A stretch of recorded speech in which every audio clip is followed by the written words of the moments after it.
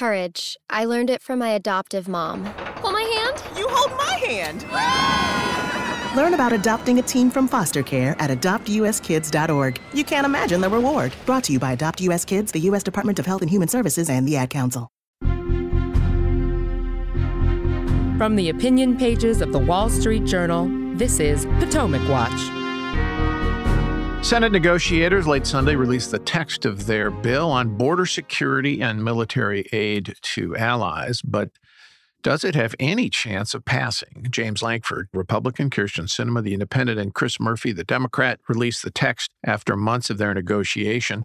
President Biden and Mitch McConnell both endorsed the bill, but critics on the GOP right and the Democratic left are already attacking it for different reasons, even before they have had a chance to fully read it. We'll talk about the merits and the politics of this bill and the border security issue in today's Potomac Watch podcast. Welcome to you all. I'm Paul Gigot with the Wall Street Journal editorial page, and I'm here with Kim Strassel and Kate Batchelder, who have been following this negotiation all along and trying to delve into this very long bill, 380 pages, 280 pages of it are on border security. And since the final draft was released only Sunday night, we are still trying to absorb all the details and the fine prints. And forgive us, dear listeners, if we aren't fully aware of all of the nuances. But overall, if I am permitted a editorial comment, I can say that this is the most restrictive immigration border security bill in 100 years, since the 1920s. I wasn't alive then, but I did read about it, and we really haven't seen anything like it. It's often compared now by critics, say, oh, well, this is just like the 2013 Gang of Eight Senate bill that passed the Senate but died in the House. This is the whole solar system removed from that bill, Kim. I mean, it's not even close. There's nothing here on any pathway to citizenship or pathway to green cards for illegals who are here. There's nothing for the dreamers who were brought here as children illegally and now are adults and don't want to be deported. Nothing at all. This is a security-only bill, and it's something that would be hard to have imagined even 4 months ago, I think, when the negotiations began. Kim, so what's your impression? Yeah, I couldn't agree more. When you think about the fact that a couple months ago, Chuck Schumer was saying there will not be any policy whatsoever in this bill that we come up with. We'll throw some more money at the border, but that's it. And now we have this. Anyone who is suggesting that this is equivalent to the prior Gang of Eight either wasn't there or is willfully misleading people or just doesn't know what they're talking about. I think just a couple of highlights I'm going to point out here to give a flavor of that. So right now, if you show up at the border, you come across, you're essentially waved through, you're given a work permit upon stepping foot on American soil. And then everything is so backlogged, you get told, we'll see you maybe in 7 or 10 years. For their asylum hearing. Their official hearing, yeah. Correct. And in the meantime, that's 7 or 10 years where people can have children on American soil, develop lives, jobs, become that much harder to ever remove them again if they don't meet the threshold at that ultimate asylum hearing. Under this new situation, you're going to show up immediately, be screened by an asylum officer. There's going to be a higher standard that you have to hit when it comes to credible fear. There now has to be a, quote, reasonable possibility that you are in danger. We could get into the distinctions of that, but that is a much higher standard. One of the things that will also count is, could you have relocated in your country of origin to have escaped whatever it is that you have a fear of? And then if you don't meet those standards, you will be turned away. If you are offered to get through that first screening, you will then receive an actual interview as to whether or not to make a final adjudication on this within 90 days. And those things will also include background checks and another of other higher standards, all of which are going to make it tougher to come and stay in the United States, significantly more so. Also, there's going to be more detention beds, a greater emphasis on keeping people in detention while they wait for that final hearing, and a lot more emphasis as well for those who really can't be kept in detention on alternatives to detention that require monitoring, curfews, maybe ankle bracelets, and very stiff penalties if you don't show up for that interview. And then a whole bunch of mechanisms as well where the border shuts down if the numbers get too high. Yeah, we can go through that so-called emergency border shutdown bill in a bit. But Kate, what Kim is talking about is essentially the end of what has been called catch and release. that you go into the United States, you actually seek out a Border Patrol agent because you want to then be able to make an asylum declaration. They say, what's your credible fear? They give you a very cursory interview, and then they go, okay, and release you into the interior of the United States. And you wait 4 years, 5 years, 7 years, 10 years, whatever it is. It's a very long time. Now, this under expedited removal provisions of this bill, there will be a 90-day adjudication. So why this matters in particular is it really changes the incentives for migrants to come here, because now the incentive is, if they take the time, take the risk, take the expense of paying off those coyotes, the gangs that escort them to the border, they can pretty much figure they're going to make it here. But now, under this bill, they would have a much, much stronger chance of being deported. Right. I think that's right. I mean, if you look at how some of these new asylum screenings would work, like we've been talking about, you have to pass just a much higher standard at the beginning of the screening process, which is how it should be. It's worked for so long now, as if you seem even vaguely credible to have asylum, that you get released into the interior. And that backlog of people who are waiting for their hearings has just gotten so long that that's why it takes 7, 8, 10 years to get people through this system. So to your point, what matters here is the underlying incentives for folks to come to the border. Now, Republicans have been saying, including Donald Trump in 2018, said he needed a change in the underlying law to get a control of the asylum process. Because the truth is, you could build a wall, but if you can just go up to a border agent and claim asylum, that loophole can be exploited. So you need to fix this underlying process. And Republicans have wanted to do that for some time now. So that is maybe a political question, but it does hammer home that I think the asylum provisions are the core of this law and are the things that you can't just rely on an executive to do. All right, we're going to take a break, and when we come back, we'll talk more about the merits and the politics of this Senate border bill when we come back. Courage. I learned it from my adoptive mom. Hold my hand. You hold my hand. Learn about adopting a teen from foster care at adoptuskids.org. You can't imagine the reward. Brought to you by Adopt US Kids, the U.S. Department of Health and Human Services, and the Ad Council.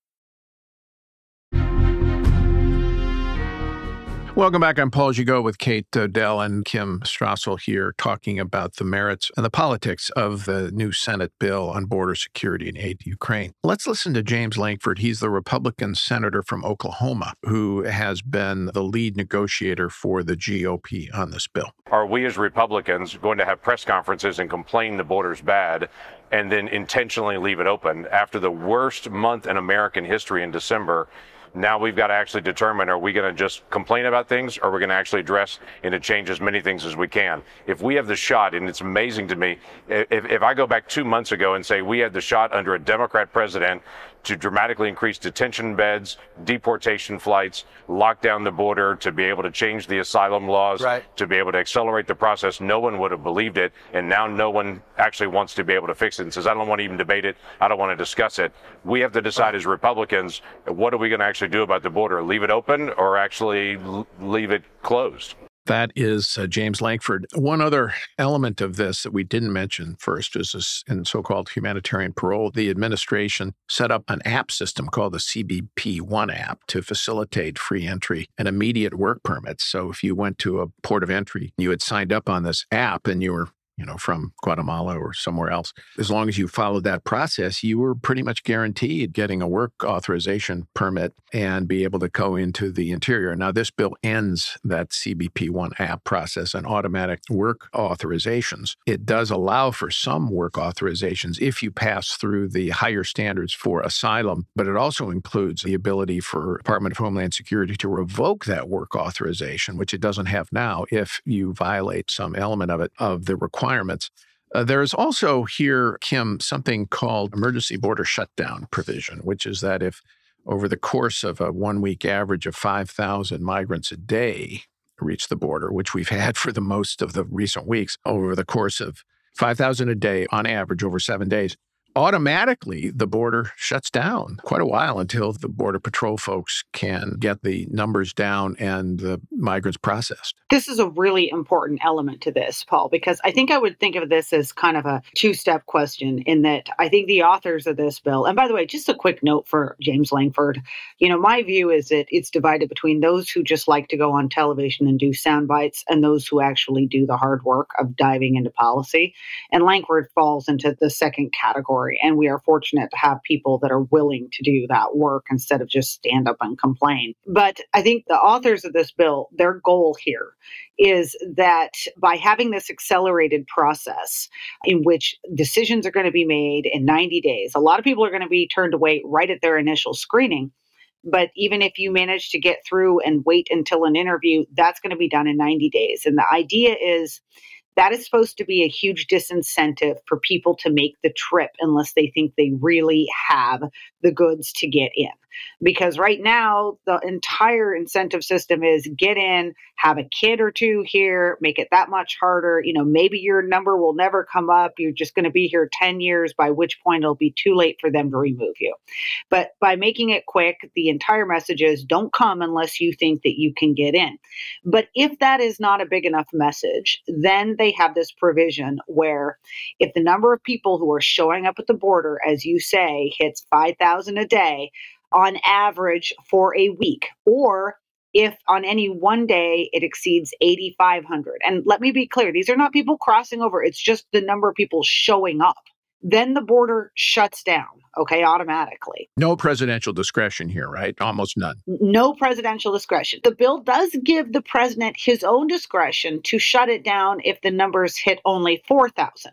So if the president thinks that we're headed toward a problem, they can actually invoke it at a slightly lower threshold. But then the border does not reopen until those numbers stay below 75% of that threshold for an average of a week, too. Now, I want to be clear, this doesn't count. There is a certain number of people, about 1,400, that still make appointments, believe it or not, all the right way. They don't just show up, they make an appointment.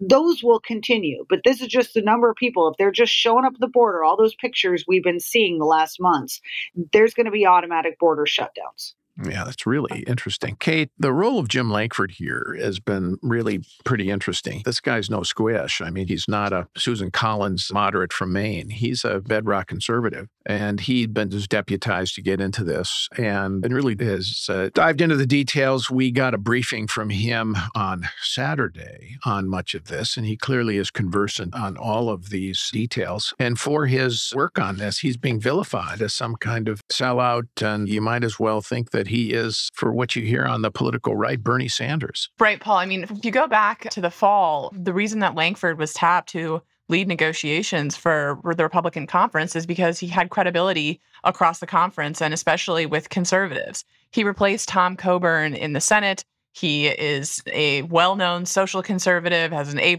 pro-life rating. He voted against the omnibus bill, this big spending bill. He is certainly would not even make any list of moderates in Congress. And so what's, I think, all the more depressing is that this bill and the outrage in response to it threatens to consume his career too. And going back to what Kim was saying, there are folks in the conference, there's workhorses, there's show horses. They're split into two. And I think Lankford is a workhorse. And I think it's regrettable because, for instance, if you go back to the Trump administration, one thing that Trump talks about all the time is his 2017 tax reform, how great it made the economy. Well, that, as we know, was written by people in Congress who actually knew something about tax reform. So the idea that we're just going to run out anybody in the Republican Party who takes the time to study the issues. I mean, Lankford has been in this on months. He was talking about how the parole debate itself took a month, has really deep dived into these issues and tried to come up with something that would actually help solve the problem while in divided government, and is now considered a sellout. I think is just an incredibly dispiriting development. All right, we're going to take another break. And when we come back, we'll talk more about the opposition to the bill that's forming on the right and the left and some of their reasons when we come back. Join the Wall Street Journal at the Future of Everything Festival on May 21st to 23rd in New York City, where diverse global newsmakers share unique perspectives on navigating a changing world.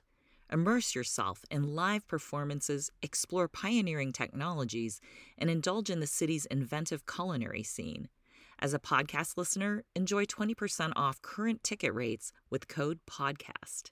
Visit WSJ.com/FOEF podcast to secure your spot. Don't forget, you can reach the latest episode of Potomac Watch anytime. Just ask your smart speaker, play the Opinion Potomac Watch podcast. That is, play the Opinion Potomac Watch podcast. From the opinion pages of the Wall Street Journal, this is Potomac Watch. Welcome back. I'm Paul Gigot with the Wall Street Journal Potomac Watch podcast, and I'm here with Kate O'Dell and Kim Strassel. We're talking about the Senate draft bill on border security and aid to Ukraine. And let's listen to a Republican in the House, Michael McCaul, normally a sensible fellow. He's head of the Foreign Affairs Committee, talk about the bill. I think what we wanted in the House were significant, political asylum claim reforms, like Remain in Mexico. That is not in this bill. In fact, when he talks about political asylum, they take out the prosecutor, the ICE prosecutor, and the judge and allow USCIS to remove the immigrant into the United States with an ankle bracelet or work permit. I think that's going to provide a pull factor, not a push factor, outside the United States. We have a lot of questions about it. I applaud him for trying to get something done. But at the same time, I don't think this is going to be a fix. I like Mike McCaul, Kim. Me too. And I think he's a force for good. But I have to say, it's the first time in history that I've ever seen an ankle bracelet described as a pull factor for any reason. Yeah. I think I'll enter the States so I can get into an ankle bracelet and be called upon at any minute to be hauled in by security. Not ideal, I think. The other point he makes, though, is about Remain in Mexico, which, of course, was a Trump-era policy. And that's where migrants had to stay in Mexico before their asylum claims could be heard. That was ended by President Biden. There was a long legal proceeding that went to the Supreme Court on this, and the Supreme Court said that President Biden could, in fact, decide not to continue that. The negotiators said that that was something the Democrats didn't want. What do you make of the explanation for why it wasn't in the bill? Well, for one thing, let me just point out that in some ways, this border shutdown provision, granted it won't happen all the time, but in some ways is a bit of a Remain in Mexico provision in that if the border shuts down, there's a lot of people in Mexico and they're not getting over the border as long as people keep coming. So there's an element of that. Look, I think this is a place where the Biden administration ground in its heels, in particular because of the litigation and the court fight that you mentioned. Also, let's be clear, the dynamics have changed between the two countries, and you can't just set up a Remain in Mexico program without the buy-in of the Mexican government. There were a lot of negotiations and complex diplomatic decisions that were made around that last program. And I don't think anyone wanted to sit around and hinge a congressional piece of legislation on the question of whether or not such a diplomatic deal could be done again. In some ways, Paul, in fact, in most ways, this is still a better scenario. Look, if your overall goal is to discourage people to come to the United States unless they have a very good chance of getting in, which makes more sense to you? To keep this wide open asylum process where all you have to do is claim you have the most baseline credible fear and you have a very high probability of getting in ultimately, but maybe you have to remain in Mexico for a little bit while you wait for that process to happen. Or you have a 90-day process here in the United States where it makes clear up front that your chances of getting in are very, very low unless you truly are in fear of your life.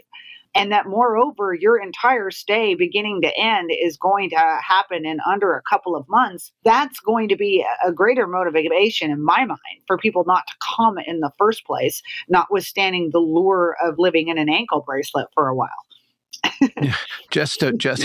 And by the way, the number of people who would be in that ankle bracelet, they're very few, right? If the detention system, and we're getting additional beds, up to 50,000 beds at any one time for detention while they await asylum adjudication. It will only be if that system is overwhelmed and some other cases not very expansive, would they have to wear that ankle bracelet and have to have a curfew where they would also have to report to wherever they were staying? And Paul, I think it's worth noting, too, that they've also done provisions to allow for that speeding up process to actually happen in reality, meaning they're removing a bunch of this from the court system. And I think that's worth explaining as well. Yeah, I agree with that. I think that is very, very significant because the courts have mucked up border enforcement for a very long time. There's no question about it.